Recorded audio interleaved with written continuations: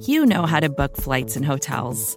All you're missing is a tool to help you plan that unbelievable travel experience. That's why you need Viator. Book guided tours, excursions, and more in one place. There are over 300,000 travel experiences to choose from, so you can find something for everyone. And Viator offers free cancellation and 24/7 customer support for worry-free travel. Download the Viator app now and use code Viator10 for 10% off your first booking in the app. Find travel experiences for you. Do more with Viator.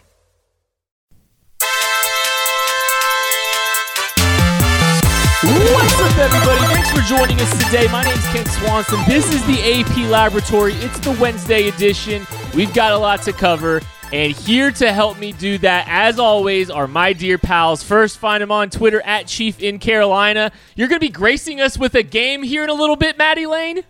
Of course. It's been way too long since we've had a game show on here, so I think I need to bring it back. But first, we have to talk about the biggest thing to happen in the sports world this week. And no, I'm not talking about Dan Le Batard's poll about do you pee in the shower or not.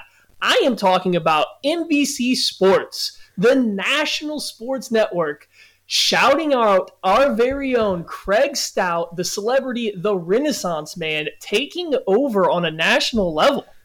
Football morning in America. It is literally, this is the #1 sports article in the world. Peter King had a guest writer, and our own Craig Stout, the man of many names that are all true, that have all been verified in the last 48 hours. Hi, Craig. What's up, guys? How does it feel to be giving the fans of the Chiefs an entirely new perspective on the game of football? As the article so eloquently put it, you are spoiling Chiefs fans with your content. I have choice words for that phrasing. It's frankly really bad. I am nobody, guys. I hate this so much because, and I'm going to be genuine here. Okay. I hate this so much because it ain't just me. Like, there's a whole cadre of people that do film and, analyze film, go through everything that I have learned from, two of which are on this podcast with me that are just as good at this as I am, that should be getting the same sort of call out. So the fact that I am singled out amongst all of this, I think is BS. There's a bunch of other people that should be getting called out, starting with Kent Swanson and Matt Lane on this very podcast. No, I don't think we're up to snuff, because here's the thing, Craig. If we were up to snuff, maybe we would have made the article too. But no, there is clearly a different tier that we are not in. And you are in there. I don't know you're already taller than us, but now you're way up there. But what's it like up there? I hate it. Arrowhead Pride was mentioned by name after Craig Stout was. It could have just been Arrowhead Pride, but no, Craig Stout's name needed to be put out there in the stars. He is shining so bright right now. Even his own humbleness, his own humility could not keep him down. He is going to shine through the darkness. He is here to bring you guys a new perspective on football. He is here to explain things to you in ways that have never been done before. Craig Stout, ladies and gentlemen, round of applause for Callow Phoenix. Woo! Woo! I mean, the best part about this is Craig hates this kind of attention. Hates it. It's like one of our greatest joys to be putting this on him. This week's probably been a little bit miserable for him, like a hint of miserable, even though it's like one of the nicest compliments in the world to have to be featured in Football Morning in America. Like, genuinely. I'm so happy for you, Craig. I know you're deep down that had to be a really, really cool feeling. And we're going to be, you're Hollywood Hop now. It's back. There is no Hollywood Swanson anymore. Yeah, you don't get out of it that easy, because I'll just edit all of this out.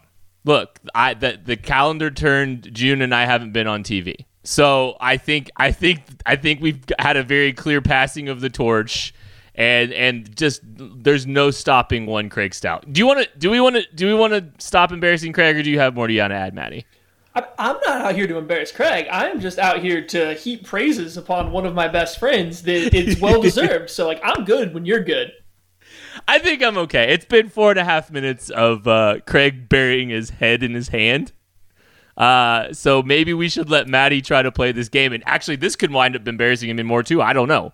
We're going to find out. It might wind up embarrassing Maddie because every time we try to do one of these games, Maddie embarrasses himself. So let's see what this is about.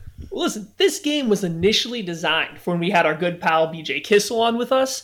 But lo and behold, when you have 4 pals sitting around talking about football, it goes even longer than when you have 3 pals doing it. So we kind of ran out of time for the game then. So we're just moving it till now.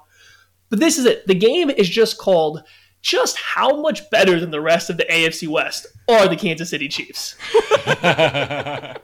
There's some fun trivia questions. They're all AFC West related because I think we were talking about the Denver Broncos when BJ was on. So that's why I wanted to go with an AFC West thing. So here we go. You guys are going to compete to see who's going to get these questions correct and who is the winner of another round of applause.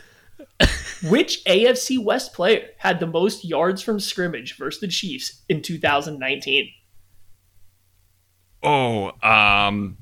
Melvin Gordon.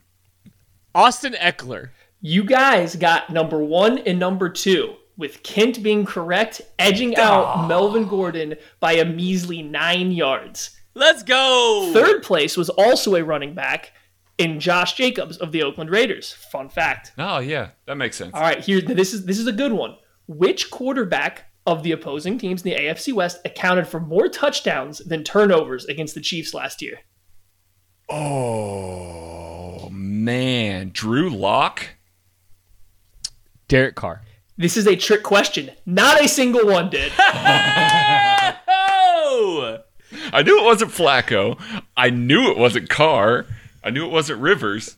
Maddie, how many questions do you have? I have 3 more. These are great questions. Okay, so we are 40% through this game, and it is shaping up to be the greatest Matt Lane game of all time and a legitimate game for the first time in like 2 years of doing this show. Well, that's because do not screw this up, Matt. It's because it was made for a guest and not for you guys. It's true. It's true. He put on for BJ right there. How many players scored more than a single touchdown versus the Chiefs last year? Oh. And how many? I'm going to say 2 players. I think Josh Jacobs was one of them. Man, this is a memory game. I'm bad with memory. I'm old, guys. Yeah, I think that might be it. I'm going to say 3. Any guesses to who? Eckler. Do we have to name them? I'm just throw out some names. There's no extra points. If you get the number right, you get a point. Eckler, Jacobs. I wonder if maybe Cortland Sutton. Not Cortland Sutton. I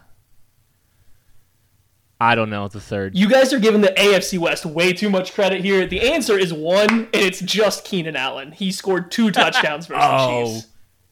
That's right. All right. So, I mean, that's right. Craig was closer though, right? He only named 1 player. Yeah, so he's going to take the point for this one. Craig's up 2-1 with 2 questions left.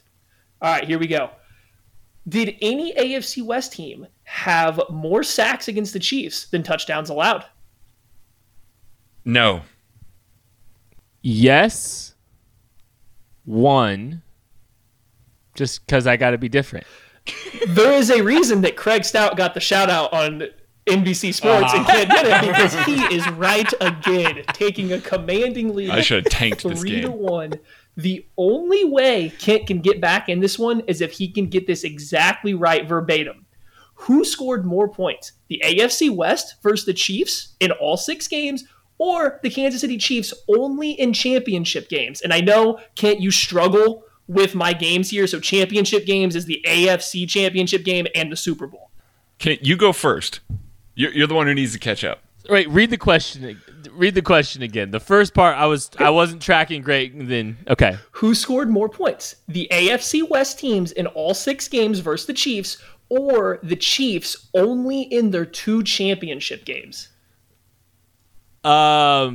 Trick question. It was a tie. Maddie answer. I'm going out on like that. It's the Chiefs. I'm going with the Chiefs because we're a Chiefs podcast. Craig, Kent tied this game up because it was in fact a tie. Do you now for the final tiebreaker? Is it acceptable to order a rice bowl with extra rice No. at Chipotle? Craig wins. Game over. But there's a valiant effort by Kent. I give him credit. He stuck in there. He made this a nail-biter, guys. Okay, so like, here's the thing, Maddie. Like, that fifth question was more about knowing you than anything. Like, I had nothing to do with anything. It's just like knowing you, and like Maddie answered the fifth question.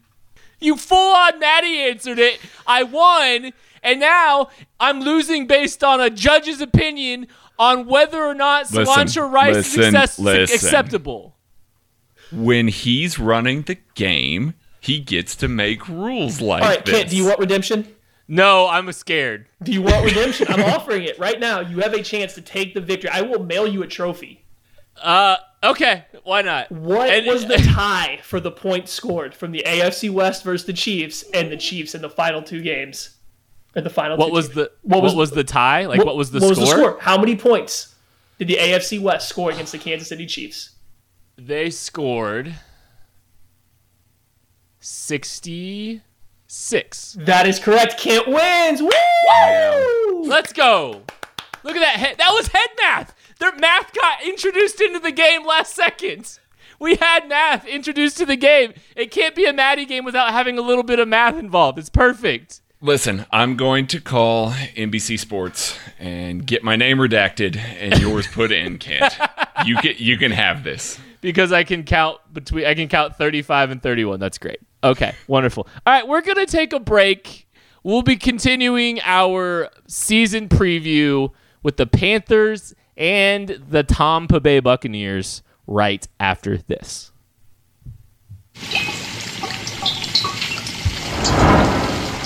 We skipped it last week to, talk with Matt Miller, but we are continuing our season preview. We've been taking a look at a couple teams every week, asking a few questions about each of them. We're starting with Week 9 today. The Carolina Panthers come to Arrowhead. The quality of the roster, Craig, what do you think about the quality of this roster? I like parts of this roster. I especially like the front four that they could put down in the nickel with Yetur Gross-Matos, Derek Brown, Kwan Short, and Brian Burns. I feel like that's a really good rush four right there, one of the better ones in the league. I like Jeremy Chin a lot. Like, I like a lot of the new additions that they've made, or maybe the second-year additions. But, man, if you just look one to the right of every single one of these starting players, it's pretty brutal here. The cupboard's pretty bare after the starters and even some of the starters here. So it's definitely not up to snuff from some of the guys that we've seen, but I like a lot of the individual pieces. The hard part about judging a roster, like when you get guys in the NFL, when you love the draft like we do, every team's bound to have some prospects or some young guys that you actually like. So it's hard to sit here and look at these young guys and say, oh, well, I don't like this roster because there's 3, 4, 5 names I can pick out that I liked as college players. That being said, when I look through the rest of the NFL and at this Panthers roster, this team should be competing for a top 5 pick next year. They have holes all over the place in the interior of the offensive line, the secondary. Without Luke Kuechly, the linebacker room terrifies me.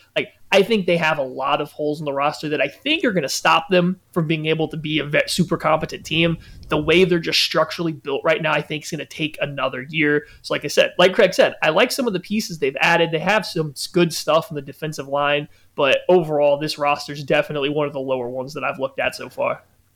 I'm lockstep with these guys that I really like. Probably more on the Craig side. There's a lot of pieces I'm very interested in watching this year. It's more of like a genuine interest in watching them than liking the roster overall, I think. And I'm not sure Marty Hurney should have a job. He's going through another overhaul of this roster now that, Ron Rivera's gone. I'm not sure he's good at this yet. I'm pretty sure he's not. Is there a yet to that? I don't get it entirely. Some things don't make sense. I do like some of the pieces on there. I'm very fascinated to see what Matt Rule can do with it. The quality of the staff. What do you think of what they got going and cooking over there, Matty? So I'm going to leave you the low-hanging fruit. I'll leave Joe Brady for you guys because I think that's the most fun one to talk about. But Matt Rule, I'm real interested to see what Matt Rule can pull this off. I think he's been a very good college coach, and I actually think that his kind of intensity and the way he coaches might work pretty well at the NFL level. Like, I think he will get adults, like grown men that have gone through college that are getting paid to play football. I think he'll be able to get them to listen and play hard for him. You look throughout their new additions, he's getting his type of guys, the athletes that are going to work hard, that he can teach how to play how he wants them to. It's like he's really trying to build essentially the same way he did at Temple and then he did at Baylor. So like, I like that idea. I am a little concerned he has some kind of a homerism for players that he coached in college. He is loading up on Temple and Baylor players, and that is just something to keep monitoring because I think they're up to almost double-digit players that he coached at one point in time in college. I'm not a huge fan of this defensive staff. I really am not. Phil Snow is the defensive coordinator. He came over from Baylor with Matt Rule here. He hasn't really done a ton in the NFL. He was with the Lions for a very brief amount of time, mostly been a collegiate guy. Now he's going to jump up and be an NFL defensive coordinator coming from the Big 12 of all places. Like that's going to be a tough transition there. And he doesn't have a whole lot of guys to lean on. Al Holcomb is his linebackers coach. Mike Fair is a defensive line coach. These guys aren't big names, guys that he can rely on to kind of help come in, set the culture at an NFL level, and understand what it's going to take to play up against NFL teams. So I think there's going to be a big transitional period there for this defense, and unfortunately they can't really lean on their coaching staff as being here before and understanding how to do it in the NFL. They gave Phil Snow the entire draft class. Mm-hmm. They spent their entire draft class on defensive players, which I find fascinating. I get to talk about Joe Brady, former New Orleans Saints assistant coach, goes to be the offensive coordinator at LSU for a year and sets the world on fire. It would be easy to say it's simply just Joe Burrow and Jamar Chase and Clyde Edwards-Helaire. And let me just be frank, to some degree, I think that helped. No doubt about it. But I really like a lot of the stuff that Joe Brady implemented there. I think he got the most out of those guys. I think he figured out what they were good at, and they really did a fantastic job challenging down the field. They really did a really good job getting Clyde Edwards-Helaire in space. I enjoy watching his designs. I think his stuff out of empty is just fantastic. I've been watching a lot of Clyde, and the stuff they do out of empty is just delightful. So I'm a big fan of his. Matt Rule, I think he's a program builder. He's not necessarily an X's and O's guy as much. He's always been a program builder, and it's going to be interesting to see if he's able to do it at the next level. Let's talk about a new addition. What do you think, Craig? I love Jeremy Chinn, period. We loved him coming out in the draft. I really like what he can do, and I think that they're going to kind of give him the reins there in the secondary a little bit. Now, Trey Boston's the veteran. He's going to be kind of making the calls back there, but I think they're going to probably groom this secondary around Jeremy Chinn, and I think that that's good. He's a freak athlete, long, good ball skills, big hitter. I think he's got a chance to really produce here. I think he's going to start immediately and be a big contributor on this defense because, frankly, they don't really have a whole lot of splash impact players back there. They're going to need a guy to step up and do that if they want to be good, and Jeremy Chinn's that type of player. I, too, would have picked Jeremy Chinn, so I'm going to jump to the other side of the ball and go with Robbie Anderson. I actually really like Robbie Anderson as a wide receiver. He's done a lot with very little help there with the New York Jets. He's had back-to-back 700-plus yard seasons, dealing with some injuries throughout those, 6-7 touchdowns. 3 years ago, again, without a lot of help around him, he almost cracked 1,000 yards. He's a good combination of size and the ability to get deep.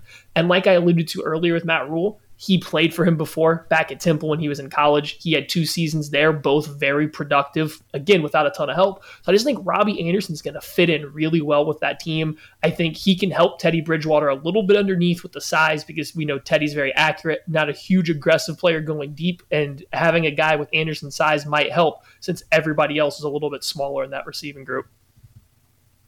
I'm going to go with the starting quarterback for the Carolina Panthers, P.J. Walker. No, I'm going to talk about Teddy.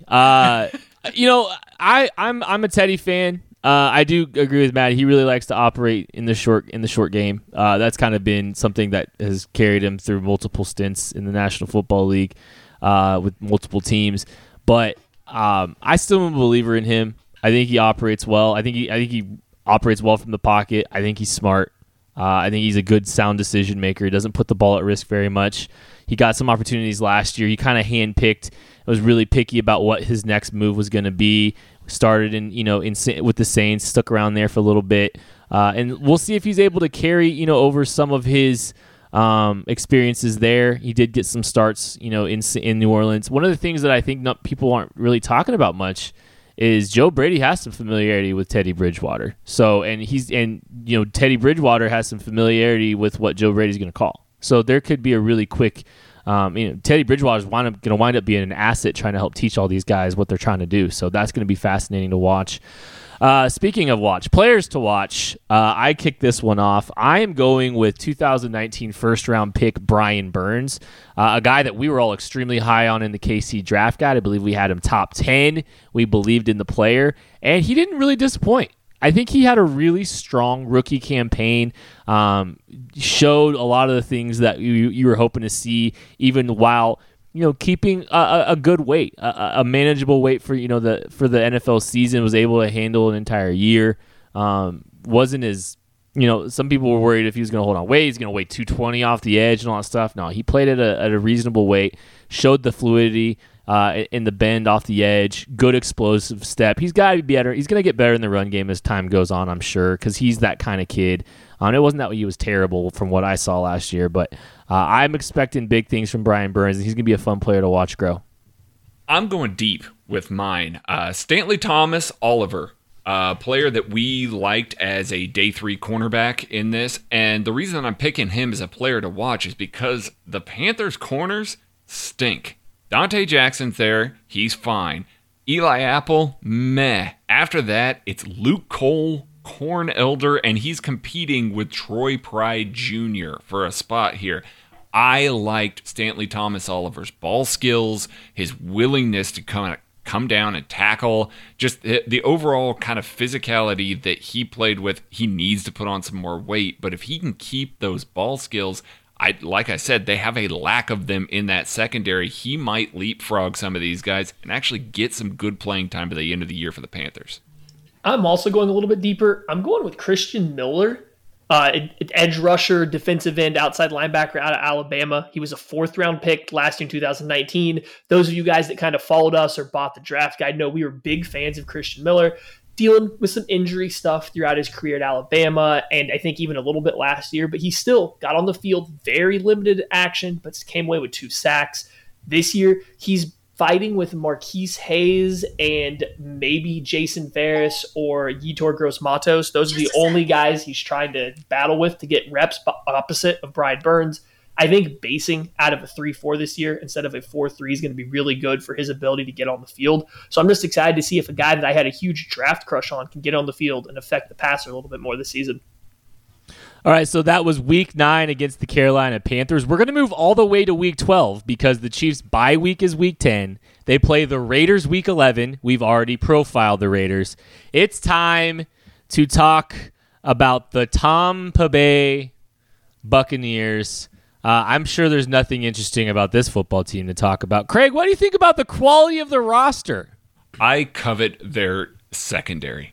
I want this secondary on my Kansas City Chiefs team. I want to keep the safeties, but I love what they've done rebuilding their cornerbacks here, going out, making it a priority, and drafting a bunch of guys, getting them on lower deals, and having them produce.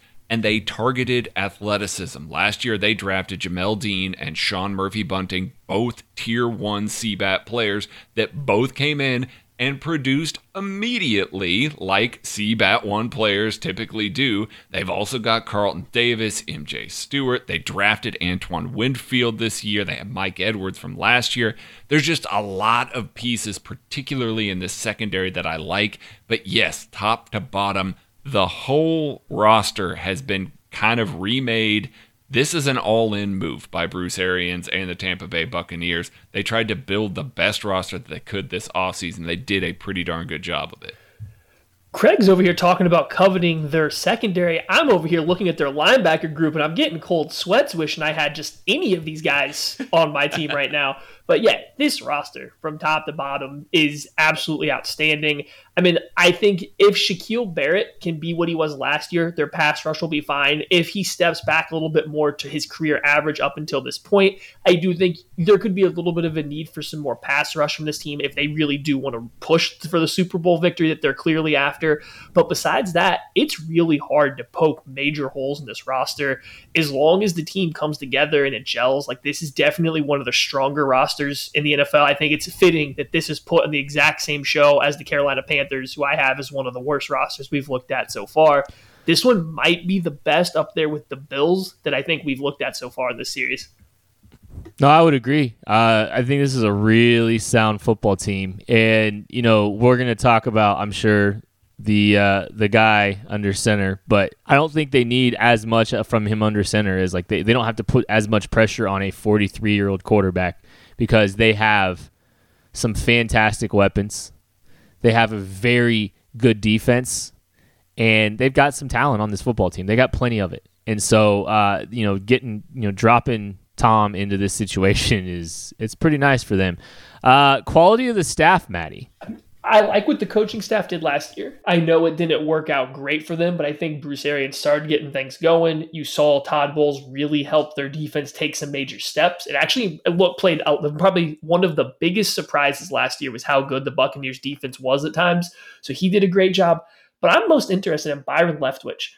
I want to see what else he can do. He was working with Jameis Winston last year. He had some ups, he had some downs, I think we all know. But Byron Leftwich is a guy that I think has some good coaching chops. Like anytime you hear him talk or get an insight into his coaching philosophy, it seems like he could be one of the guys really on the rise. Not sure how much coaching necessarily of Tom Brady Byron Leftwich is going to do, seeming they're about the same age, but getting the rest of the offense on the same page, helping Bruce Arians adapt his system to a quarterback that is entirely different than what he's normally had. I think it could be a real big step for Byron Leftwich. I think this is a chance for him to shine. This coaching staff, I know we joke about how old I am a lot. This coaching staff really makes me feel really old. Byron Leftwich is the offensive coordinator, running back coach Todd McNair, former Chiefs running back there. Antoine Randall L is an offensive assistant. Larry Foote is a linebackers coach. Former Chief Kevin Ross is a cornerbacks coach. So these are all guys that I remember vividly watching play football, and they're all coaching for Bruce Arians here. I do like a lot of the pieces. Todd Bowles last year was frankly even better than we thought he might be. There were some conversations before the Chiefs hired Spags that maybe they might pursue a Todd Bowles, but they obviously went with Spags, and that was a great choice and everything like that. But Todd Bowles is just dangerous enough. He's a good coach, and he trusts young players, and that's good because they have a lot of young players on that side of the ball. I think this is one of my favorite coaching staffs in the entire National Football League. I love Bruce Arians. I'm pretty big Todd Bowles fan, if I'm going to be frank. I really wanted him to come back and come coach for Kansas City, come back and team up with Andy. I think what he did last year was really just, I thought it was outstanding, frankly, because he did have a really young secondary that he was operating with, and they came together strong towards the end of the year. They've got a lot of talent. They returned about everybody. I don't really know how many key additions that they really had on the defensive side of the ball. There's a lot of continuity there. They're going to hit the ground running on defense. It's going to be a real good football team. And I really like the coaching staff that's leading this football team as well. Okay, let's go to new addition, Craig. New addition, Tristan Wirfs. They went big. They went early. They needed somebody to help protect Tom Brady, and they spent on a freak athlete in Tristan Wirfs out of Iowa this offseason. I think that he's got a chance from that right tackle position to be very, very good. I think that's where he needs to play. I think he's going to be very good there next to Alex Kappa. They're going to need that in their division to help protect Tom a little bit better. I just think that they're going to be able to line up, run behind Wirfs, get him out in space. Bruce Arians will know how to design some stuff up and use that freakish athleticism and kind of put him out there and dominate some linebackers and some safeties at the second and third level. So I'm excited to see what Tristan Wirfs can do for that football team. I have about 5 guys I think I could pick to talk about here. So we're going to try to just settle for one. We're going to go with Antoine Winfield Jr., safety out of Minnesota, second-round pick this year. Craig talked about really wanting this team secondary, and I think he was mostly talking about cornerbacks, but Antoine Winfield Jr. could easily take over from Mike Edwards or Justin Evans as a starting safety. He actually probably should sooner rather than later. And he will. With their cornerbacks, they have a lot of size, they have a lot of speed, but they're all pretty young. They are guys that are very inconsistent in terms of their play at this point. You need a good safety. You need a very intelligent, smart safety over the top, helping those guys out. And I think Antoine Winfield could really be that guy. I would not be surprised if this offense gets clicking and they can force teams to try to play keep up with them, to see Antoine Winfield Jr. have a very good rookie year just in terms of creating turnovers and making plays, because not only is that play style, but I mean, you're going to be forced to try to air the ball out, and these corners are going to make it pretty difficult. You're going to put the ball in hard situations, and I think he could really have a big rookie season for him. I'll talk about the elephant in the room, Rob Gronkowski. But I was gonna go. It's okay. I'm gonna talk about Tom and Rob. I mean, we've got to at least acknowledge that this has happened. That Tom Brady and Rob Gronkowski are now in Tampa Bay. Tom signs as a free agent. Rob gets traded after unretiring. He went from jumping on literally 10 WWE wrestlers from like 2 stories up on WWE to being traded to Tampa Bay a couple weeks later. The man was living his best life out there doing Rob Gronkowski things. Don't want to know. And he's back, and him and Tom are together again. It's going to be really interesting to see how much Tom has left in the tank, because you remember, I mean, Peyton fell off a cliff. Flat out just fell off a cliff. Is that going to happen to Tom? Or is Tom going to be able to sustain success for a couple years? That's why I talk about how important it is all the stuff around him in Tampa Bay, how important that is, because he needs some help because he's older. They need to keep him upright. They need to get the ball out of his hands a little bit more. And then Rob Gronkowski, we'll find out. We'll find out what he's still got left as well. It's going to be fascinating. But there's another tight end in that group, and that's my player to watch, is O.J. Howard. O.J. Howard has had a rough start to his career, kind of picked up a little bit last year. He was in the doghouse, I believe, a little bit for Bruce Arians, but I think there's talks about trading him. They kept him, and this is the perfect situation to get the most out of O.J. Howard, who I believe is still a very talented football player, who hasn't figured it out entirely at the National Football League level, but I thought he was a top 15 talent coming out in 2017, whenever it was. So I'm still a big believer in O.J. Howard. I think this is a big opportunity for him with all the other weapons around him, and Tom Brady liking to operate, somewhat in the short to intermediate. I hinted at it earlier. Jamel Dean is my player to watch. Jamel Dean didn't get any real defensive snaps until week 9 of last year. He missed a game in the stretch run there and went out hurt after 10% of the snaps in another game. That means he realistically only played about 7 games this last season. He had 17 pass breakups, 2 interceptions. That is a crazy amount of production for a player like him. He is fast. He is huge. He's 6'1", 206. And he frankly stepped up and allowed them to make that secondary work. They were hoping Sean Murphy-Bunting would be that guy. And frankly, Jamel Dean outplayed him at the end of the year. So I'm very interested to see how that cornerback group shakes out. They have a lot of players, but I think that Jamel Dean's going to get the nod to start like he did at the end of the year last year. Throughout from the start of the year this year, I'm curious to see what that production looks like with a full season. There's so many ways I think you could go here. Do you want to talk about Ronald Jones or Keyshawn Vaughn being able to take some of the load off Tom Brady? Will they be able to run the ball with that? You could talk about Tyler Johnson maybe emerging as the third wide receiver, the slot wide receiver, an area that we know Tom Brady likes to throw to. Chris Godwin stacking up on another huge year. But I'm going to go with the second best linebacker in the NFL, Levante David. I think he's somehow flown under the radar. People know he's good. People know he's really good, but nobody's willing to crown him, as the best or one of the best. Without Luke Kuechly, with what's happening in Seattle, I think it's time to give Levante David his due. He's been right there with Bobby Wagner and Luke Kuechly. He just doesn't get the same amount of press. He is excellent versus the run. He is excellent versus the pass. He's incredibly smart. He gets their defense set up. People think Devin White is one of the most best up and coming linebackers. Levante David allows Devin White to just utilize what he's best at right now, which is just running. Levante David is a bona fide stud, second best linebacker in the NFL right now, and I'm excited to watch him play again, especially as that defense is clicking.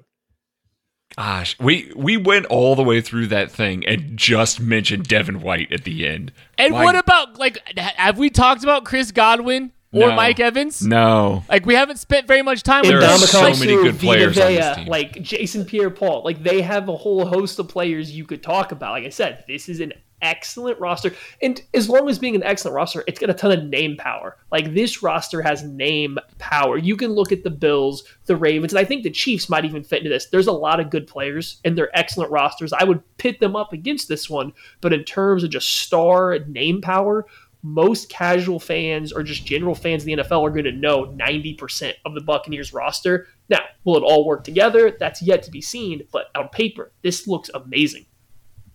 The good news is the Chiefs have the advantage at quarterback. All right, that's going to do it for the Wednesday episode of the AP Laboratory. No AP Editor show tomorrow. It will be us the next time you hear from this channel. We'll be back on Monday with the mailbag. We'll catch you later.